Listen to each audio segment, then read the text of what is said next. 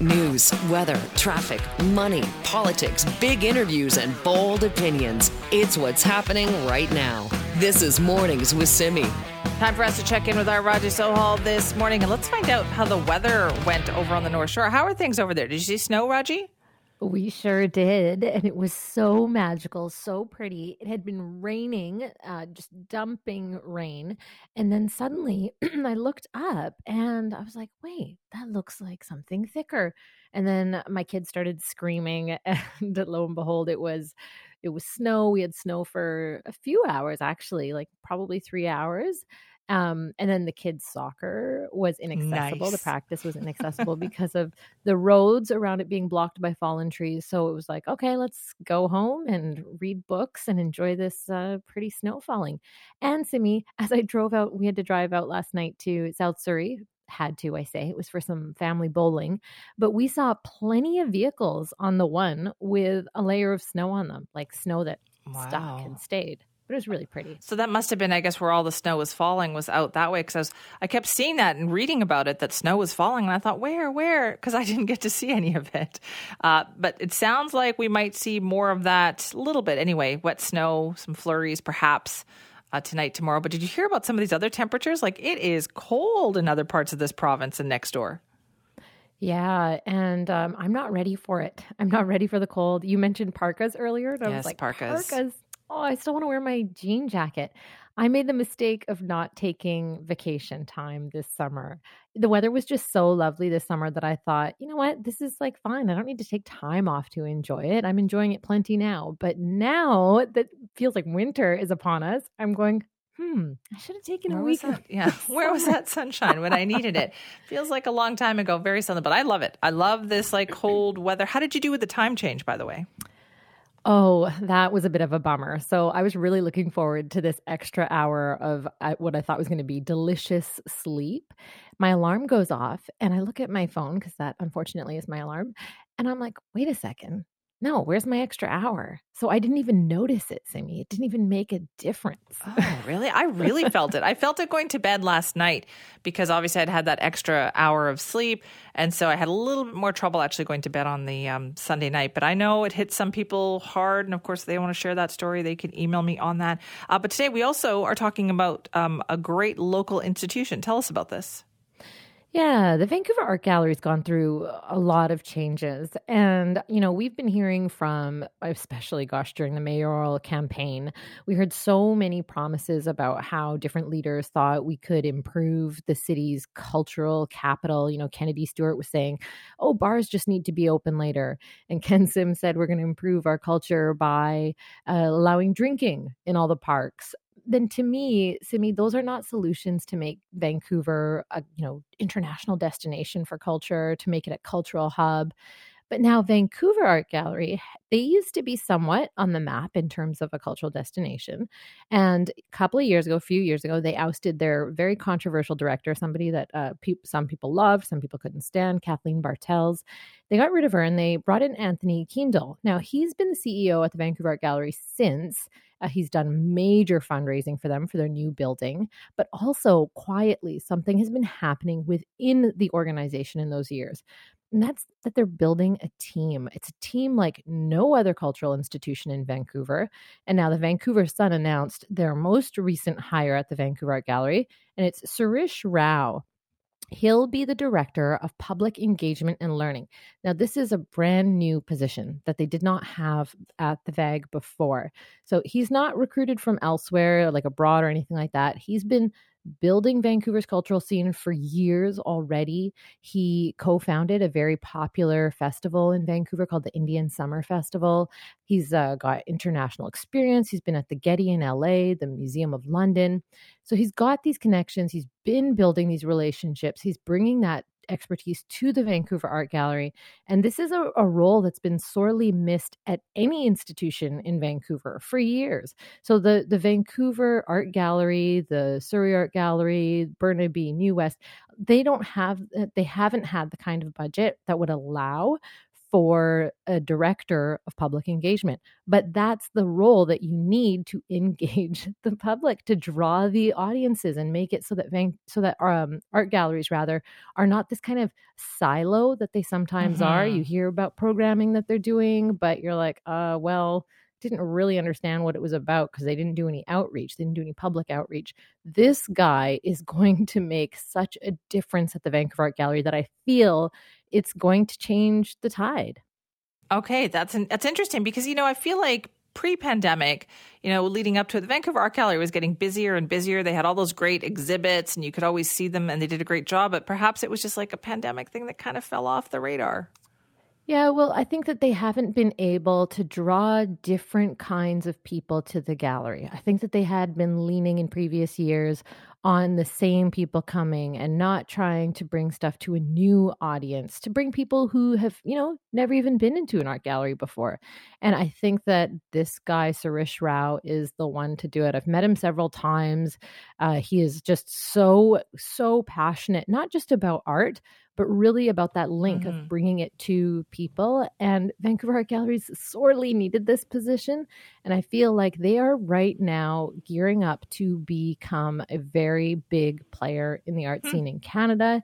And also, I think, internationally. And that new building, when that comes through, is going to be epic.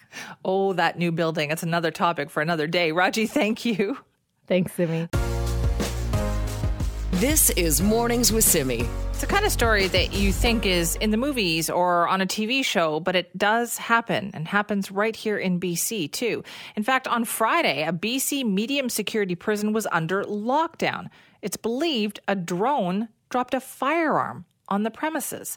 Correctional Services of Canada did confirm that there was that lockdown. This was at the Mission Medium Institution, and they said that was a serious incident that happened on Thursday.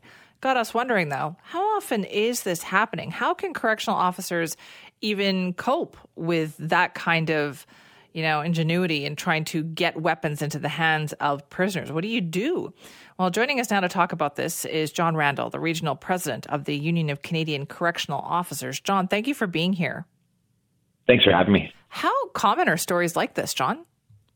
They're becoming more common daily. So what kind of circumstances are we talking about? Well, we're seeing drone drops almost happening daily across the country.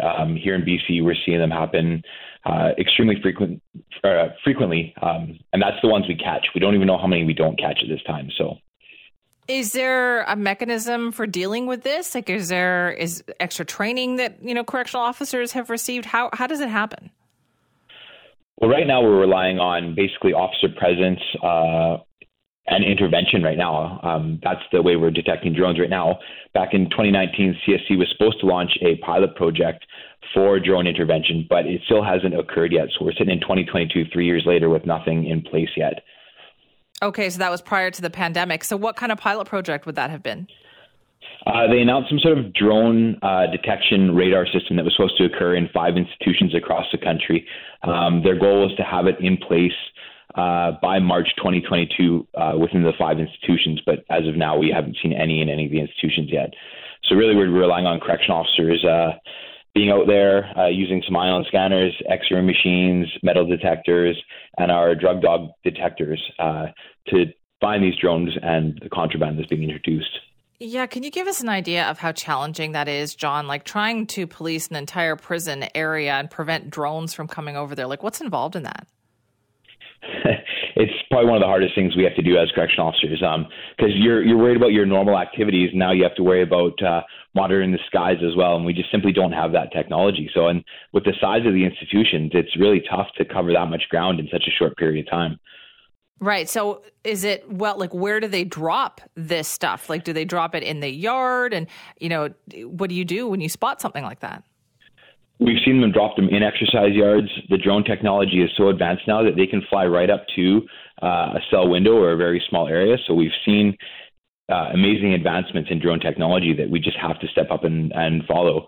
And as far as what do we do, each institution has a different protocol, again, from maximum to medium to minimum, on what they do when a drone is detected and how they respond. So it varies from site to site to site, but generally speaking, it requires correctional officers to respond urgently and put themselves at risk. So how much of this stuff do you think is being caught and how much do you think is getting through? Oh, that's such a tough thing to even guess. One of the biggest drops I've seen came at Kent Institution, and it came back in August or September, and it had $86,000 worth of contraband in it. And that was just one of many. We get intel on a daily basis that drone drops are occurring, and so the numbers are tough to speculate. $86,000 worth of contraband? Like, that seems like it would be a large amount that you would, be pretty obvious that this was being dropped in the prison. It's amazing how quickly that contraband can be disseminated when you have, 100 prisoners in any one small area. Wow. Okay. So do you feel then, John, like that the system is just not keeping up with technology right now? 100%. The drone technology is advancing so much faster than we are right now. And the federal government and corrections has an opportunity now to really step up with some of this technology. There's some great detection systems out there. It's just a matter of getting them in place. Okay. And is there any, do you think, appetite to do that right now? Like, what's on the horizon here? Well, we keep being told that there is a plan for a pilot project, but, we need to get those moving fast. There's a lot of red tape that's involved, and sometimes that red tape has got to be put aside for the safety of officers and even the inmates as well. So, what are you hearing from officers then about the challenges in dealing with this? It's tough. It's really tough. We've seen a dramatic increase in overdoses. The weapon introduction, like we see ceramic knives coming in, and quite frankly, it's creating a lot of stress on correctional officers who already face a tough job on their day-to-day basis without having these extra added features now being introduced. So with the pandemic restrictions kind of ending now, do you feel like, is there hope that this will be dealt with? Are you hopeful? I'm hopeful. I'm hoping that CSC, especially with what happened at Mission this last weekend here, I'm hoping that CSC really, gets these detection systems in place ASAP. Do we know what happened out in Mission? Are they talking about that? Nothing has been confirmed yet. I know that they're researching, so that's all that we've been told at this time.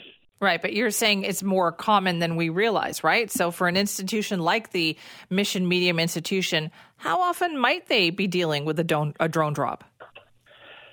Oh, I would say at least the intel says it's on at least a weekly basis, if not more frequently. Really? And so how far away might this be coming from?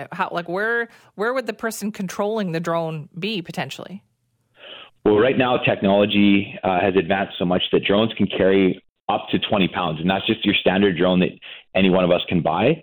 So they say right now, like a medium range drone or a medium class drone, which can carry up to 10 to 12 pounds, the operator can be 5 to 7 kilometers from the drop location. Wow. Okay. So, wow, that must be incredibly frustrating for your officers. Extremely frustrating because, we used to back, 5 and 10 years ago before drones, we used to deal with throwovers, but that would require somebody being within, 20 or 30 yards of the fence, which we could see and possibly stop. But now this is a completely new problem, and we can't even see it coming. No kidding. Listen, thanks for talking to us about it this morning. We appreciate your time. No, thank you very much. Have a great day. You too. That's John Randall, Regional President of the Union of Canadian Correctional Officers, talking about the drone problem in our prisons. We know that the medium security prison at Mission was under lockdown on Friday because of a believed drone incursion that potentially dropped a firearm on the premises. And apparently, according to John, this is more common than we realize, and something needs to be done to tackle it. This is Mornings with Simi.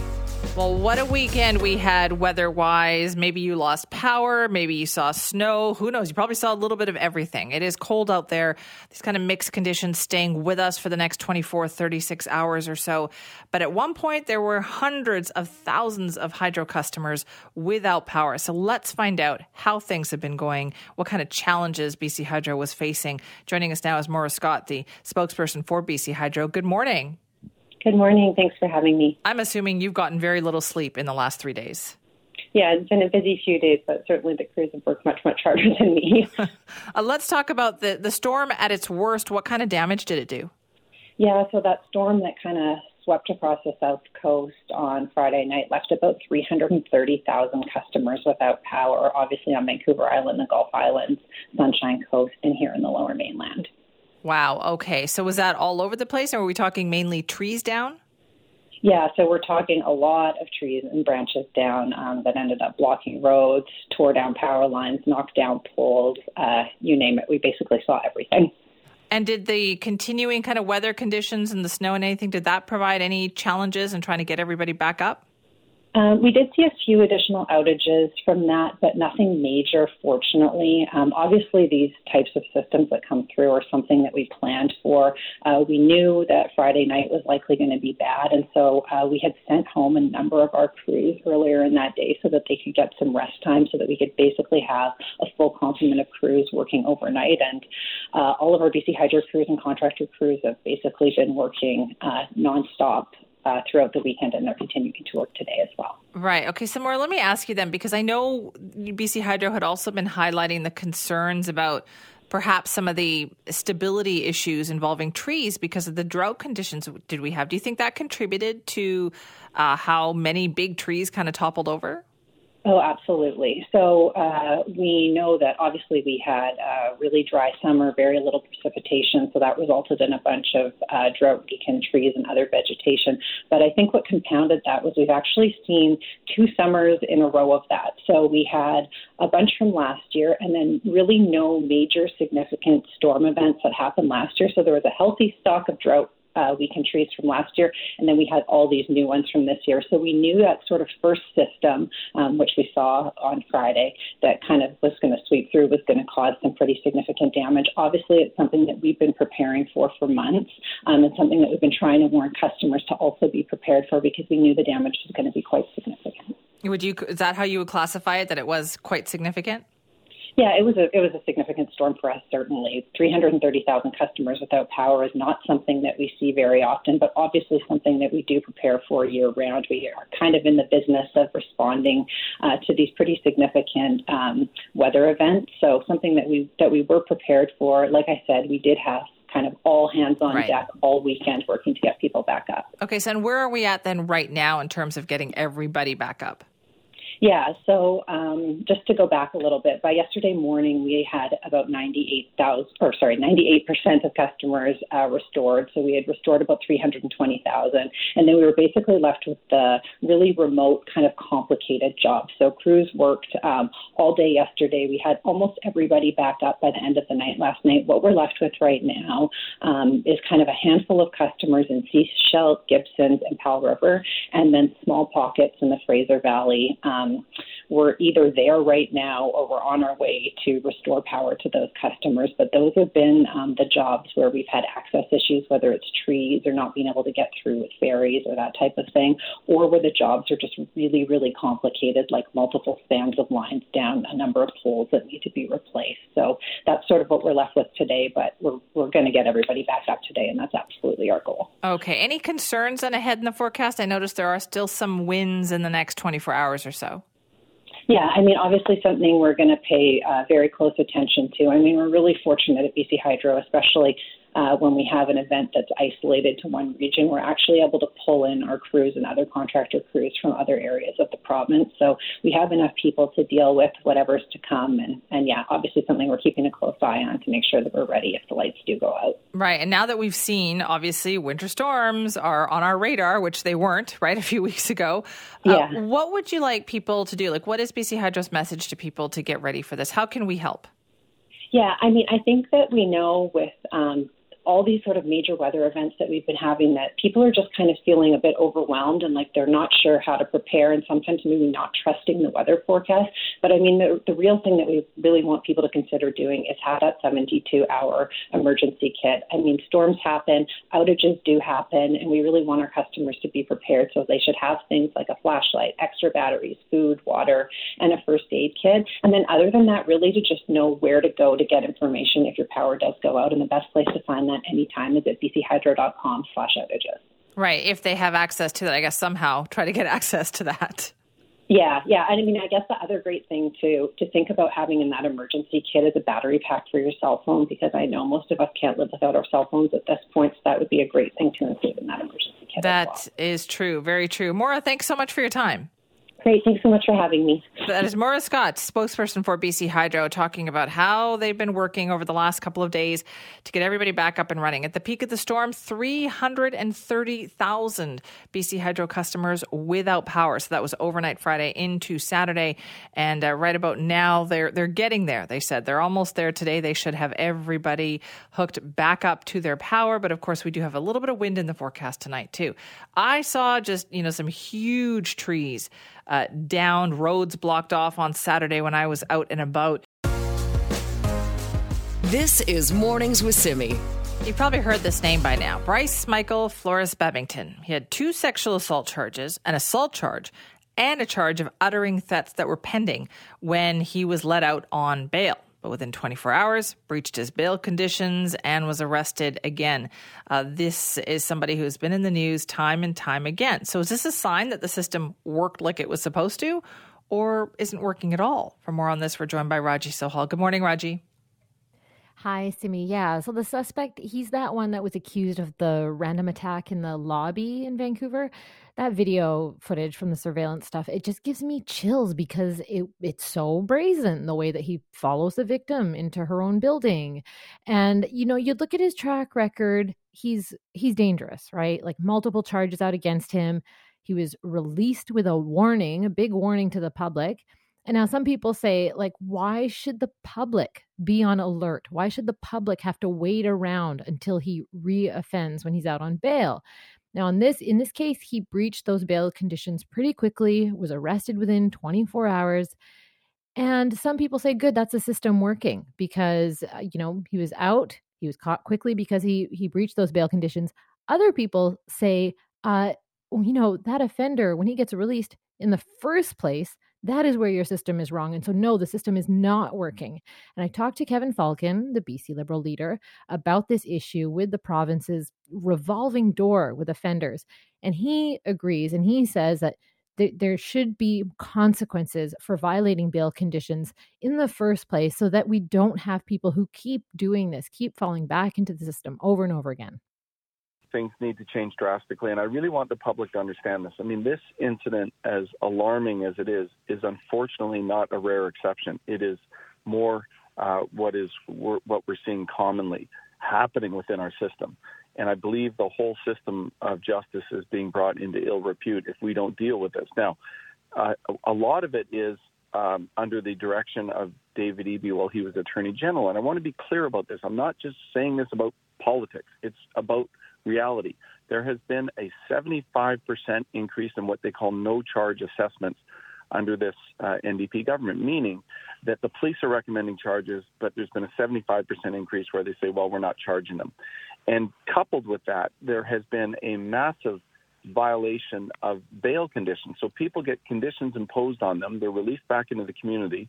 They completely ignore or violate the bail conditions. There's no consequences for that. Nobody's being, going to jail or being held accountable for the fact that they're totally violating bail conditions.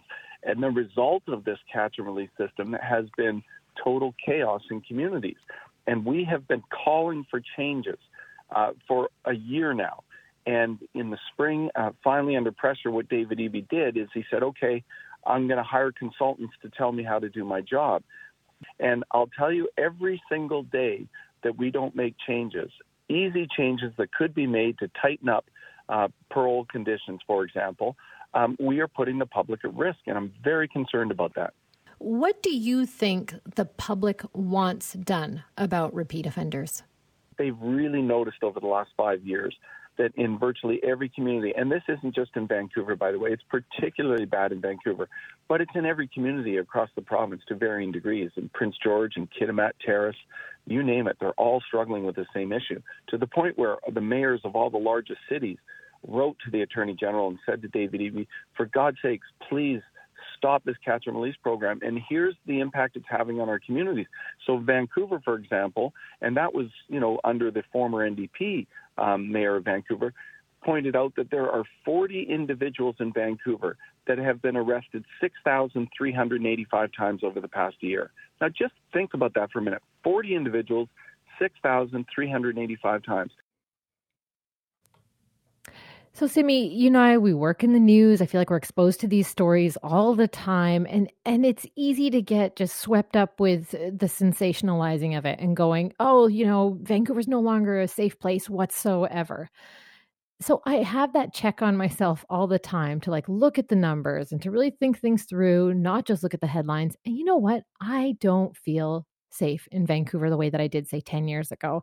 And I asked Mr. Falcon about that. Is he feeling safe in the city? He told me he actually feels safer walking the streets in New York City. I'm way more alert today than I ever would have been 5, 6, 7 years ago. In other words, I'm looking around behind me once in a while and just checking people a lot more carefully. And that's because of the fact that some of these random assaults, like that young man in Yaletown, the 25-year-old that was stabbed to death by a random stranger who attacked him from behind, the poor young Mexican tourist that was in a Tim Hortons, I believe it was, that was viciously stabbed for no reason whatsoever. So a lot of these random assaults are very violent, and they happen just unexpectedly. So I find myself way more aware, and when I'm with my daughters, believe me, I am hyper vigilant. Yeah, and in the last year, Simi, I've noticed, rethought which routes I'm going to walk downtown. And it's not just Vancouver proper. I feel the same way when I'm in New West, when I'm in Surrey where I grew up, when I'm in Burnaby. And I don't take transit by myself in the dark anymore, whereas I used to before. Again, I'm aware of the news stories. And so I have to make sure that I don't sensationalize or fearmonger myself. But Right. I'm hearing it from, friends too, that, friends, we text each other, oh, I was followed by a stranger yesterday, or I was harassed on my sunrise morning speed walk. I don't think I'm going to do my morning walks anymore. People are changing their behavior as a result of these random stranger attacks and these repeat offenders that we feel like we can't trust our government is keeping them off the streets. I think it's also the difference in these stories as well as the video, right? And maybe we didn't hear as much about these kinds of stories before because the video wasn't so visual and illustrative of how scary these things are that are happening. When you see people just kind of walking around and suddenly being attacked, I think that really heightens everybody's fear. Yeah, the video makes a difference. And I feel like people now have kind of swivel head, whereas before, so maybe they're still walking around at night by themselves, but whereas before they weren't looking around constantly, now they're always checking, looking around the corner, always wondering if, someone could potentially even have a weapon on them. I don't remember thinking like that 10 years ago in Vancouver. Yeah, I don't remember that either. Although, I know there's cycles to these things, but right now we're not, I think, alone in facing this either. Like other big cities. I know Kevin Falcon said that about New York City, but honestly, if you read any of the New York papers, you would find that many people in New York are also feeling this way. Yeah, there's, I think, coming out of the pandemic, more fear in general in cities, not just cities, suburbs too, of this kind of thing happening. And also in New York City, you're not going to get the news headlines about the kind of stuff that we have news headlines all the time here. They just have too much going on. So maybe there's not the same kind of reporting either. The video surveillance is interesting because it was, these crimes were happening before, but we didn't know they were happening because we didn't have the video. Now that we have the video, it's hard to forget, right? Kevin Falcon mentioned the Tim Hortons incident. I don't think I'm ever going to forget that incident because the video was so chilling and jarring. And you know what? I am one for these videos should be seen. People should know that this is potentially something that can happen. Should you walk around in total fear? No, but just to have it in your mind that you walk street smart. That is very, very true. Raji, thank you for that. Thanks, Simi. This is Mornings with Simi. Well, it has been more than 4 years since health ministers from across the country have managed to meet in person. But that is what is happening starting today, actually, right here in Vancouver, where all 13 provincial and territorial health ministers are expected to meet with their federal counterpart. And of course, the topic being more money for the healthcare system. And that has been an ongoing demand, not just from health ministers, but from Canada's premiers as well. What kind of a difference would it make to get a deal with the federal government? Well, to talk more about these issues, Stephen Staples joins us now, the National Director of Policy and Advocacy at the Canadian Health Coalition. Stephen, thank you for being here. Good morning, Simi. How important do you think these meetings are? They're essential to me. There's a huge crisis going on in our healthcare system. I think everybody is aware of that. Anyone who's tried to get a family doctor or who's had to spend hours sitting in an emergency room, we know there's a crisis. And not all of it is related to money, but a big chunk of it is. And costs are going up. So we really hope to see some kind of thawing of the very frozen relationship that we've got right now between these provinces and the federal government. Yeah, is there a similarity to the stories that the provinces are telling, Stephen? Well, their coalition, they have a coalition going, and their position is we want more money. And that's really kind of how, as far as it goes. Each province argues very strenuously for their own autonomy. You know, they say they're responsible for delivering health care, and the federal government should be contributing more money to it. And they really don't want to put any conditions on the money that the federal government would be giving them. Some provinces say it's an interference in their jurisdiction. But the federal government says, well, you know, we're willing to talk about giving you more money, but we think it's reasonable to say we want to know what you want to do with the money. Right. Is this an age-old issue, though, Stephen? Like, is this something that time and time again has come up between provinces and the federal government? Yeah, it's the story of Canada, isn't it? Provinces unhappy with the federal government feeling that it's not getting the credit and trying to put in its own standards and arguing over transfers. It's a long story, but that doesn't mean we can't have some success, Simi. I mean, we've seen, for instance, the National Child Care Programs come through. It was negotiated province by province. Eventually, we got everybody on side. And that's delivering really good, services to Canadians. And I think we can do this. We can do this in healthcare as well. But I think that everybody is going to have to compromise a little bit. Oh, in what way? What do you think? Well, you know, I mean, I know that the provinces, you know, they just want more money from the federal government. But our position is that it's not unreasonable for the federal government to say, look, we at least want to make sure that the money we give you for healthcare goes into healthcare. I mean, some provinces are even balking at even that suggestion. And so one has to wonder when they're arguing about percentages, when you kind of look at that kind of calculation, whether they're not thinking of just replacing provincial dollars with federal dollars. So we're going to have at least that kind of point. But on the other hand, we want to see some new programs in. The federal government wants to have dental care is coming through. We desperately need pharmacare, has long been promised. Canadians are having a hard time with affordability.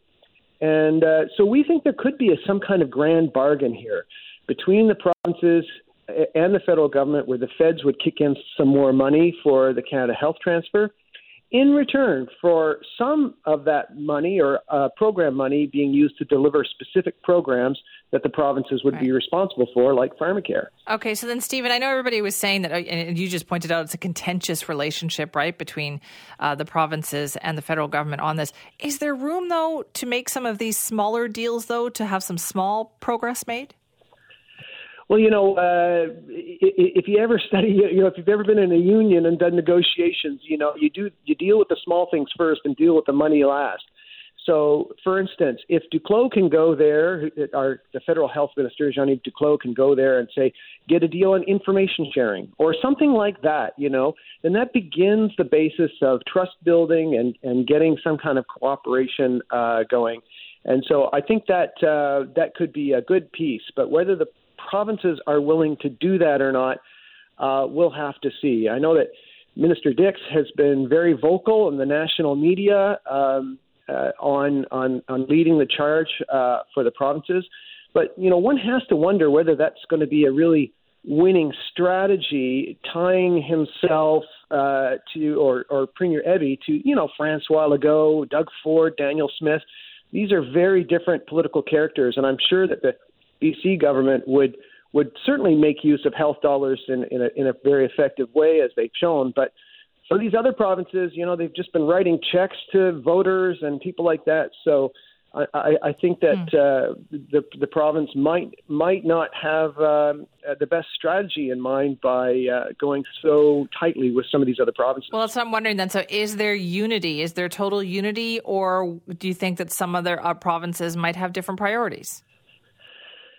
Their unity is just that they want more money, and I think that how strong they are on the conditions could be tested. You know, there was that story leaked in the media a few weeks ago that the federal government was going to do individual deals with various provinces on healthcare for those that are willing to play ball. Some called it a divide and conquer strategy. A lot of the provinces got upset about it. But, you know, that is the kind of approach that they went with childcare, with individual agreements. And in fact, much of our healthcare system was kind of built that way. So I don't think that's a divide and conquer strategy at all. It in fact perhaps recognizes the differences between the provinces, which they're so quick to point out. But we do have to see some kind of way to break through this stalemate, and running ads and name calling back and forth, I just don't think is going to work. Right, and we've seen quite a bit of that too. So what do we know about the federal health minister, though, Jean-Yves Duclos? It was interesting that Health Minister Dix was very complimentary to Minister Duclos. Certainly those in our organizations that have met with him have found him very well briefed, very knowledgeable. You know, he's an academic. He's from Quebec. Which I thought was a particularly brilliant move by the Prime Minister, appointing someone from Quebec as health minister who could help understand Quebec and help head off any criticism, perhaps bringing Quebec on. But he's well regarded, and I noticed that much of the complaints or the blame, and there's been a lot of blame going around from the provinces, has been pointing at the Prime Minister himself, trying to separate off Minister Duclos. And we'll have to see how that relationship goes. They haven't met in a long time, and we'll see what comes out of the next couple of days. Yes, we will. Stephen, thank you for your time on that. My pleasure. Thanks, Simi. That's Stephen Staples, National Director of Policy and Advocacy at the Canadian Health Coalition, watching closely as health ministers are meeting for the first time. And we're talking all 13 provincial and territorial health ministers meeting in person for the first time since 2018. And they will be meeting with their federal counterpart, Jean-Yves Duclos. That is happening today and tomorrow here in Vancouver.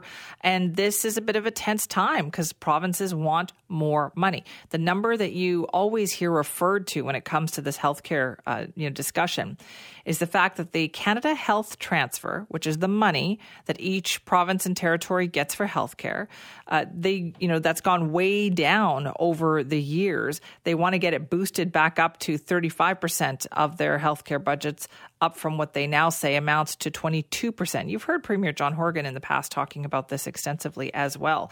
So the big question is, they're having these meetings. Yes, they're in person for the first time in 4 years, but is it actually going to mean that we will see some improvements to the healthcare system? That's what we will be closely watching for. This is Mornings with Simi.